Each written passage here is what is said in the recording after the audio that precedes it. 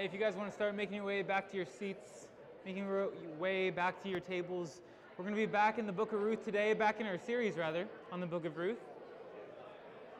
As we get back into our book, we're gonna spend a little time real quickly and have a quick family powwow, a little family meeting. Let's find our ways back. If you have your Bibles, please go ahead right now, even open them up to the book of Ruth. Get ready for that. We're going to be in Ruth chapter 3 today. Ruth chapter 3 is the climax of the book of Ruth. It's the turning point. It's the moment when the tension transitions into anticipation. It's a beautiful book, or part of the book. But before we get back into the book of Ruth today, I want to have a quick moment just to have a family conversation, a family discussion. And I use the word family intentionally, not as some hyper-emotionalized word that we're a club who just really likes each other a lot, so we're a family. When we say family, we mean something profound, something theologically deep and rich. The reality is, if God is my father, if I've been adopted into the family of God because of what Jesus Christ has done on the cross, my faith in the gospel, and that's true of you as well, and God is your father, and your father, and your father, then we're brothers and sisters. We're part of the family. Anybody who's been adopted into the family of God, whether it's in America or Europe, South America, anywhere, you're part of the family of God. If you've been adopted into the family of God hundreds of years ago, you're part of the family of God. And we are a part of this universal family of Christians throughout the world and throughout time. It's a beautiful, beautiful truth. And that's why we call ourselves a family. And this universal family of God manifests itself in local places throughout the world. And so we are the body of Christ in Alton, rather the family of Christ in Alton. And just like any family, families have different needs, and the members of that family have the responsibility to meet those needs, to care for the needs of the family. And so we, our church, our local church family, has some needs. Specifically right now, one of our most pressing needs is the needs in our nursery in Adventureland. And we share the responsibility at our church to try to care for one another, to try to make all of this possible. And we have an army of volunteers who work every single Sunday to get this all set up, to lead up on stage, to serve in the back, to serve back at Adventureland in a nursery. But the problem is when we are here being led into worship and feeding on the Word of God, they're back there serving with the kids. They don't get to worship with us. And they get to miss, or they have to, rather, miss this time of worship and this time of community and fellowship in the Word. And so if we could have more members of this family take on the responsibility of serving this church and taking care of the needs of this church, dispersing the responsibility amongst the family, that would be good for everyone involved. So if you're willing to just give 2 or 3 or 4 or 5 weeks of your year to helping back in the nursery or back in Adventureland, that would be a beautiful way to help serve your community, your family. So we've got a sign-up sheet over here on the information table. And if you're willing just to give a couple weeks of your year to serve with the nursery or at Adventureland, that would be a beautiful way to serve and help your family. And if you have other ways that you want to serve or gifts that you can use to serve the church, serve the body, serve the family, you can sign up for those over there as well. So thank you for considering that. Please take some time this week to pray about that, and you can sign up over there on the information table. So now we're going to be back in the book of Ruth. It's been a beautiful ride so far. I know that for me, I have never dug this deep into Ruth as I've gotten to, as I've prepared for these sermons. And the book of Ruth starts in deep, profound darkness. And then in chapter 2, what we find is a growing hope. We meet this man who was a redeemer, somebody who can fix the situation. And as we're getting into chapter 3, there's some tension. Because we've met the Redeemer, and the question that we're asking as we're getting into chapter 3 of the book of Ruth is the Redeemer going to redeem? Will Boaz marry Ruth? Will he redeem the family? Will he protect the name of Elimelech, his land, his property? And will he provide provision and protection for Ruth and for Naomi? That's the tension that we're feeling as we're stepping into chapter 3. It's the question we're asking. So as we get into this book, we're going to find the answer to that. And this is the climax of the story. The climax when everything is laid on the line And Boaz gives his answer. So let's stop for a moment. Let's pray. Prepare our hearts to dive into the book of Ruth, chapter 3.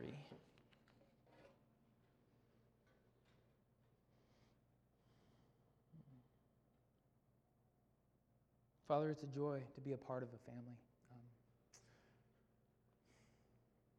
A family who comes together weekly and even more than weekly, Lord. To be together for a time of worship through community, through the word, through song. And Father, as we continue our time of worship in the word of God, in your word, we pray that we would take it as it is, that we would take it as your word, that we would believe it, that we would trust that it would speak into us, Father. If we're distracted by anything, Lord, something we're going to do later on today or something that happened earlier this morning, Lord, wipe that from our minds. Help us be focused and present in the word this morning. We pray that your word would speak to us through Scripture, through Ruth chapter 3. And Lord, if I share anything that is not from you, Lord, help it pass through our ears and help us not remember it. And Lord, if there's anything that you want us to hear, anything that you need us to hear, to recognize and to be changed by, Lord, don't let us forget that truth. Help us leave today with that truth echoing in our ears.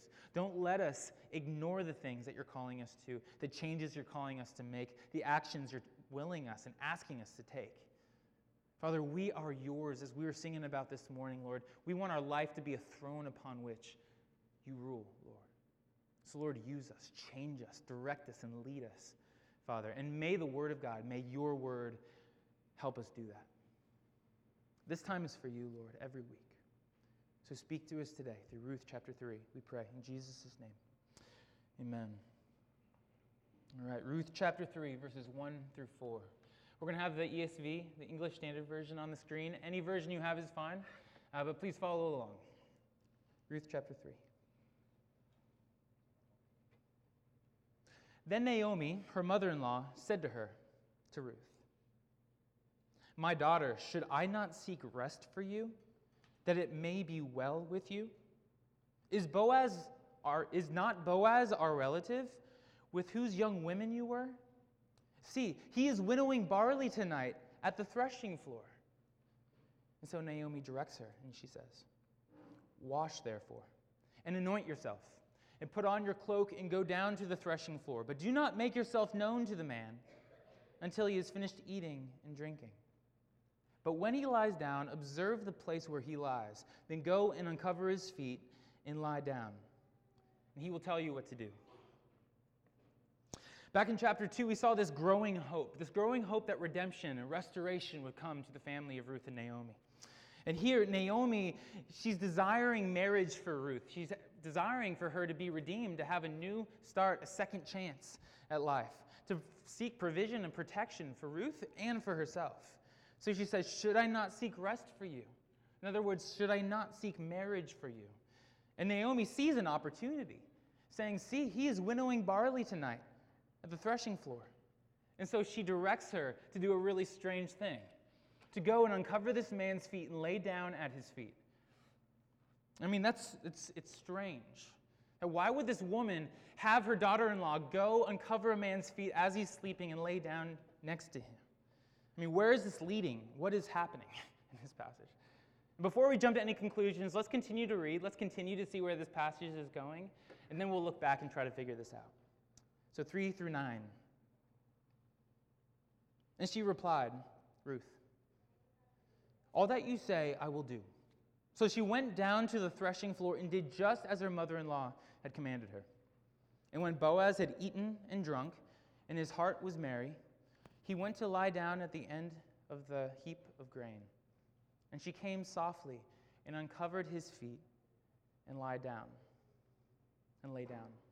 At midnight, the man was startled and turned over, and behold, there was a woman laying at his feet. He said, "Who are you?" And she answered, "I am Ruth, your servant. Spread your wings over your servant, for you are a redeemer." What's this all about? What's going on here? Because as we look through Scripture, and even as we look through other ancient writings throughout the Near East, we have never found any other record of anyone ever uncovering somebody's feet and laying down next to them.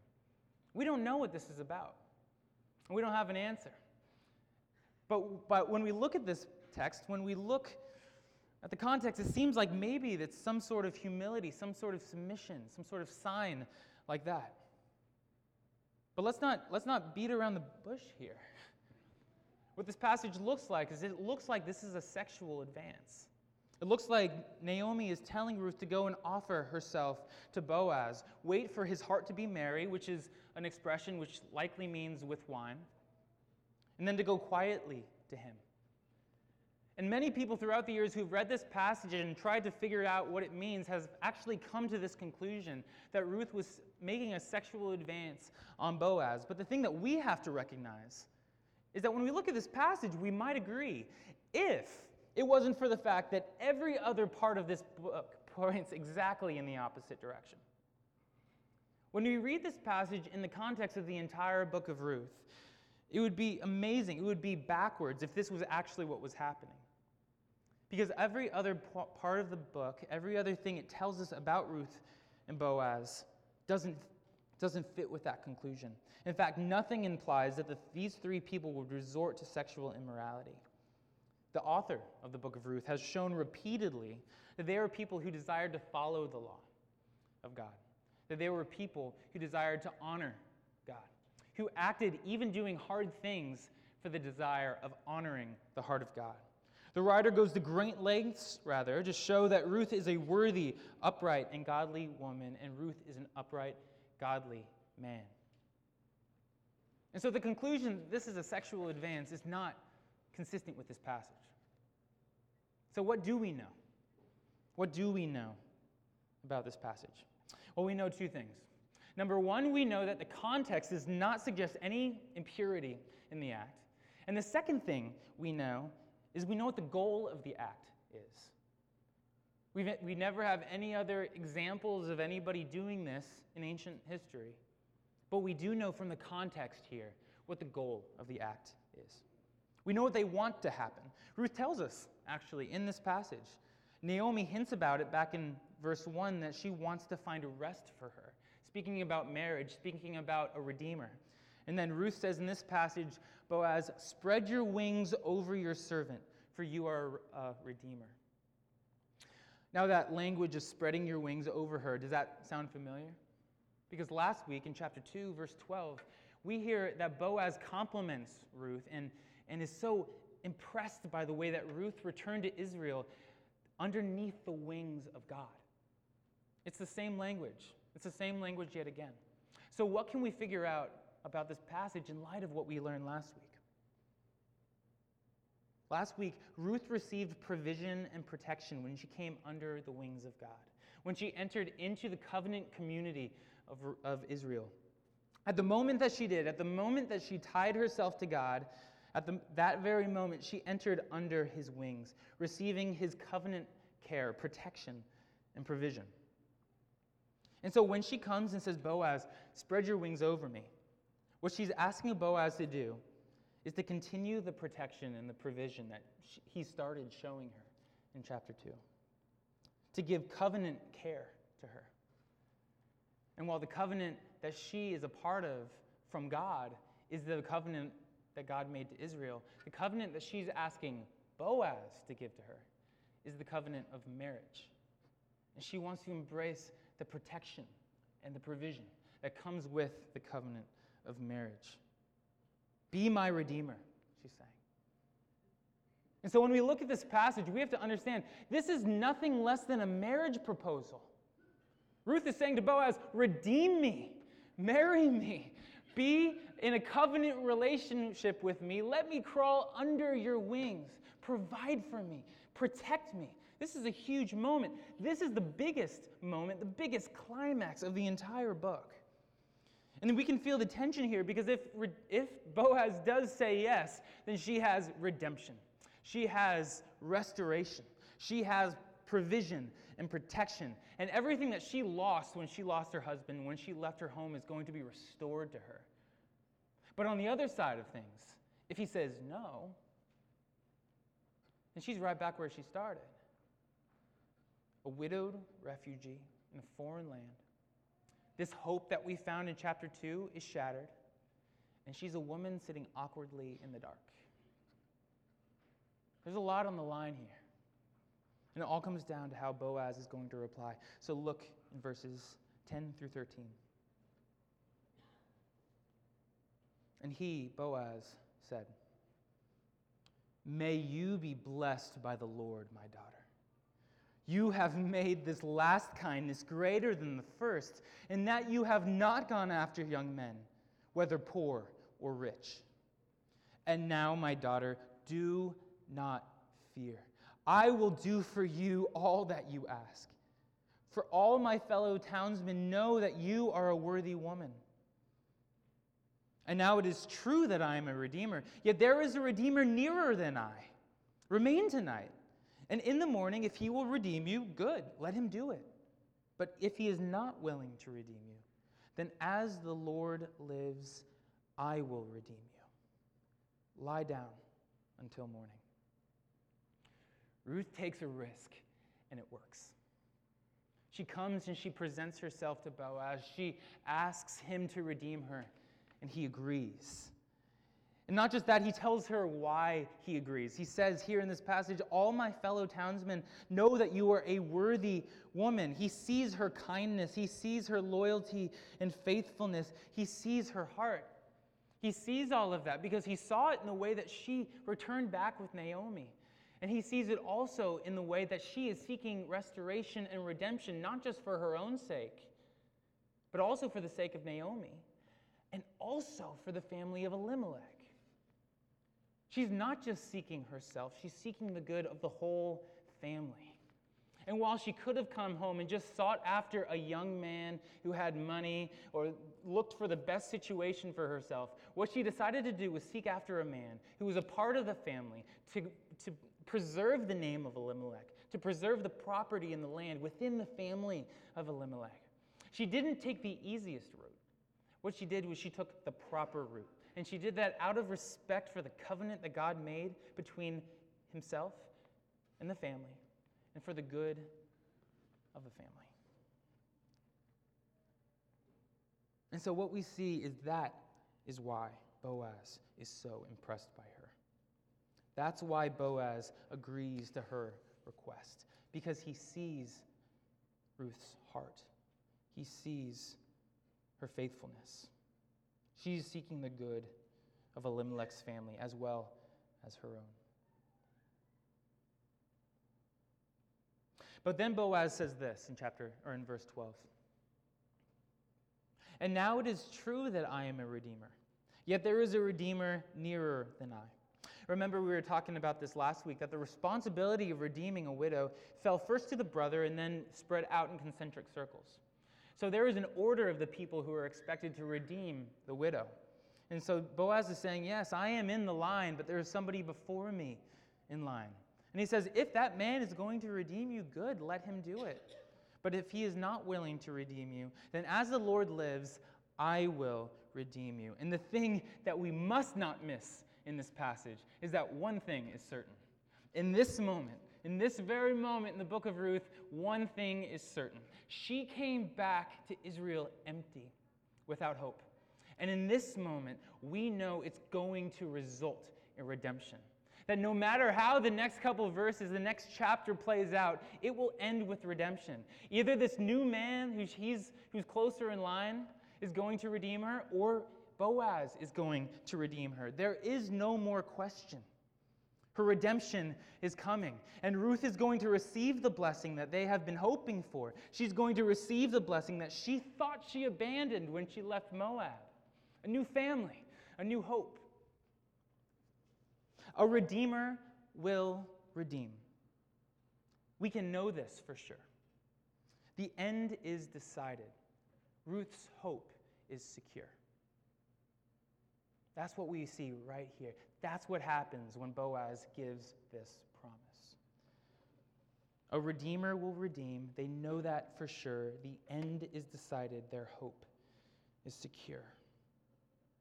And as the tension of the passage decreases, the anticipation of the restoration increases. And that's what we see in these last couple verses as this chapter draws to an end. Decreasing tension and rising anticipation. So look with me in 14 through 18. So she, Ruth, lay at his feet until morning, but arose before one could recognize her. And he said, "Let it not be known that the woman came to the threshing floor." And he said, "Bring the garment you are wearing and hold it out." So she held it, and he measured out 6 measures of barley and put it on her. Then she went into the city, and when she came to her mother-in-law, she said, "How did you fare, my daughter?" Then she told her all that the man had done for her, saying, "These 6 measures of barley he gave me. For he said to me, 'You must not go back empty-handed to your mother-in-law.'" She replied, "Naomi, wait, my daughter, until you learn how this matter turns out. For the man will not rest, but will settle the matter today." And as the chapter comes to an end, what we're seeing is more provision, more protection. Boaz made a promise and seals the deal by giving her exactly what she came actually looking for. Provision, protection. Provision in giving her more barley.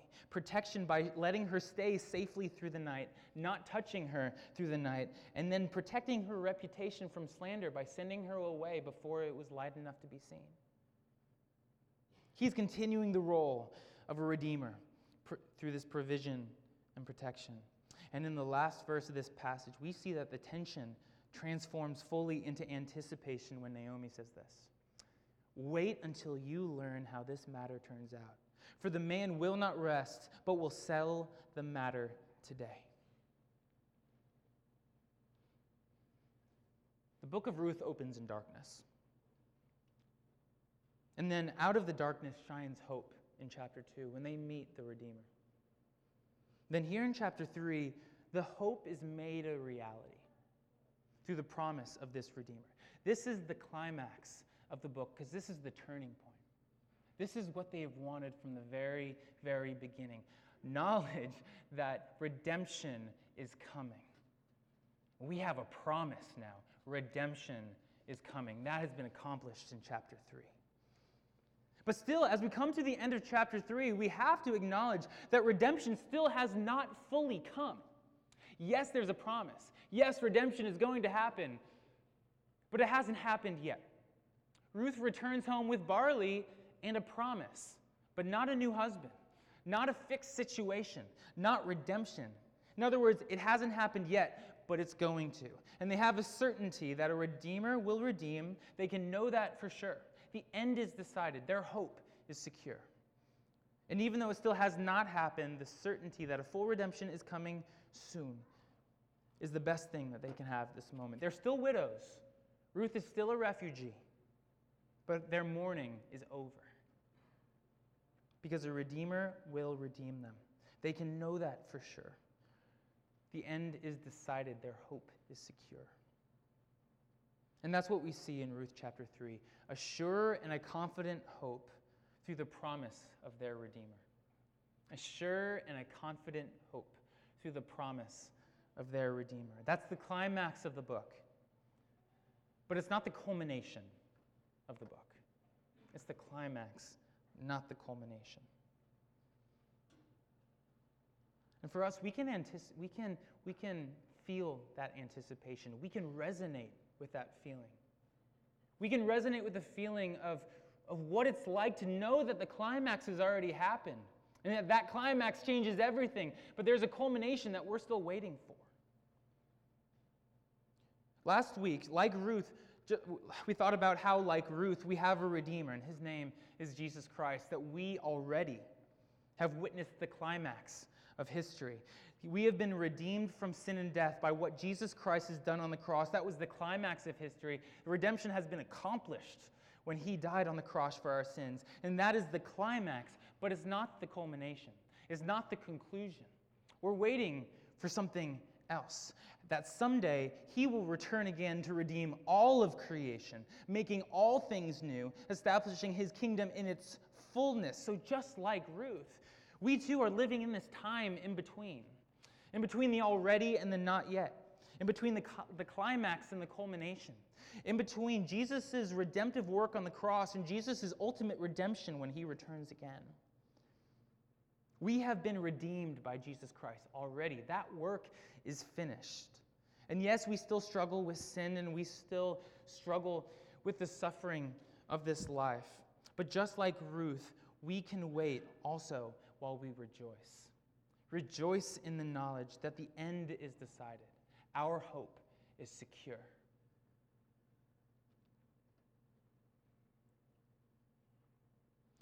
Be free. The thing that we have to learn from Ruth chapter 3 is that we can live confidently in the in-between.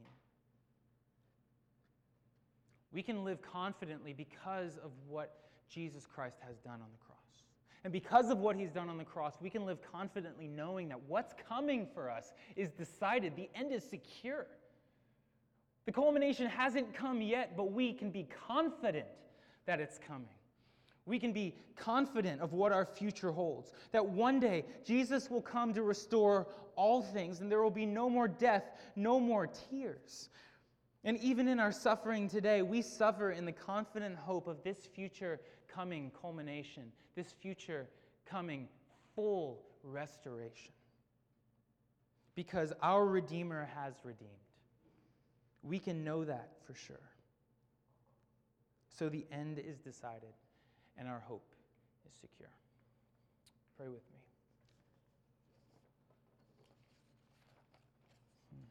Heavenly Father, as we think through this book of Ruth, as we have been thinking through this book of Ruth,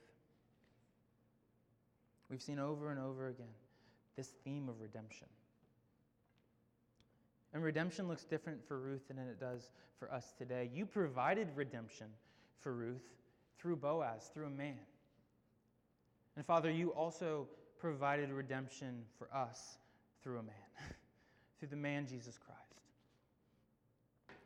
who came from heaven to earth to live the perfect life here, to live the life that we could not live, but then to bear our sins in our place and die in our place so that we could have life. And he rose again from the dead and is currently living in heaven with you, ruling over all of creation, Lord. And it's him we worship when we come together. You have given us redemption through this man. And so, Father, as we wait for the day when that redemption is applied to all of creation, when our tears are wiped away, when the new kingdom comes in its fullness, Father, give us hope in this time that's in between. Give us certainty and confidence in the knowledge that you have us here in the middle. That as we suffer and as we struggle and as we're tempted, Lord, we have a God who is currently ruling over all things. So, Father, we give this morning to you as a time of worship. We give this morning to you also as a time of reminder to remember the hope that we have. And not just a hope where we cross our fingers, but a sure and confident hope because of what Jesus Christ did when he died on the cross. So, Father, we love you and we praise you. In Jesus' name, amen. We stand as we close the worship together.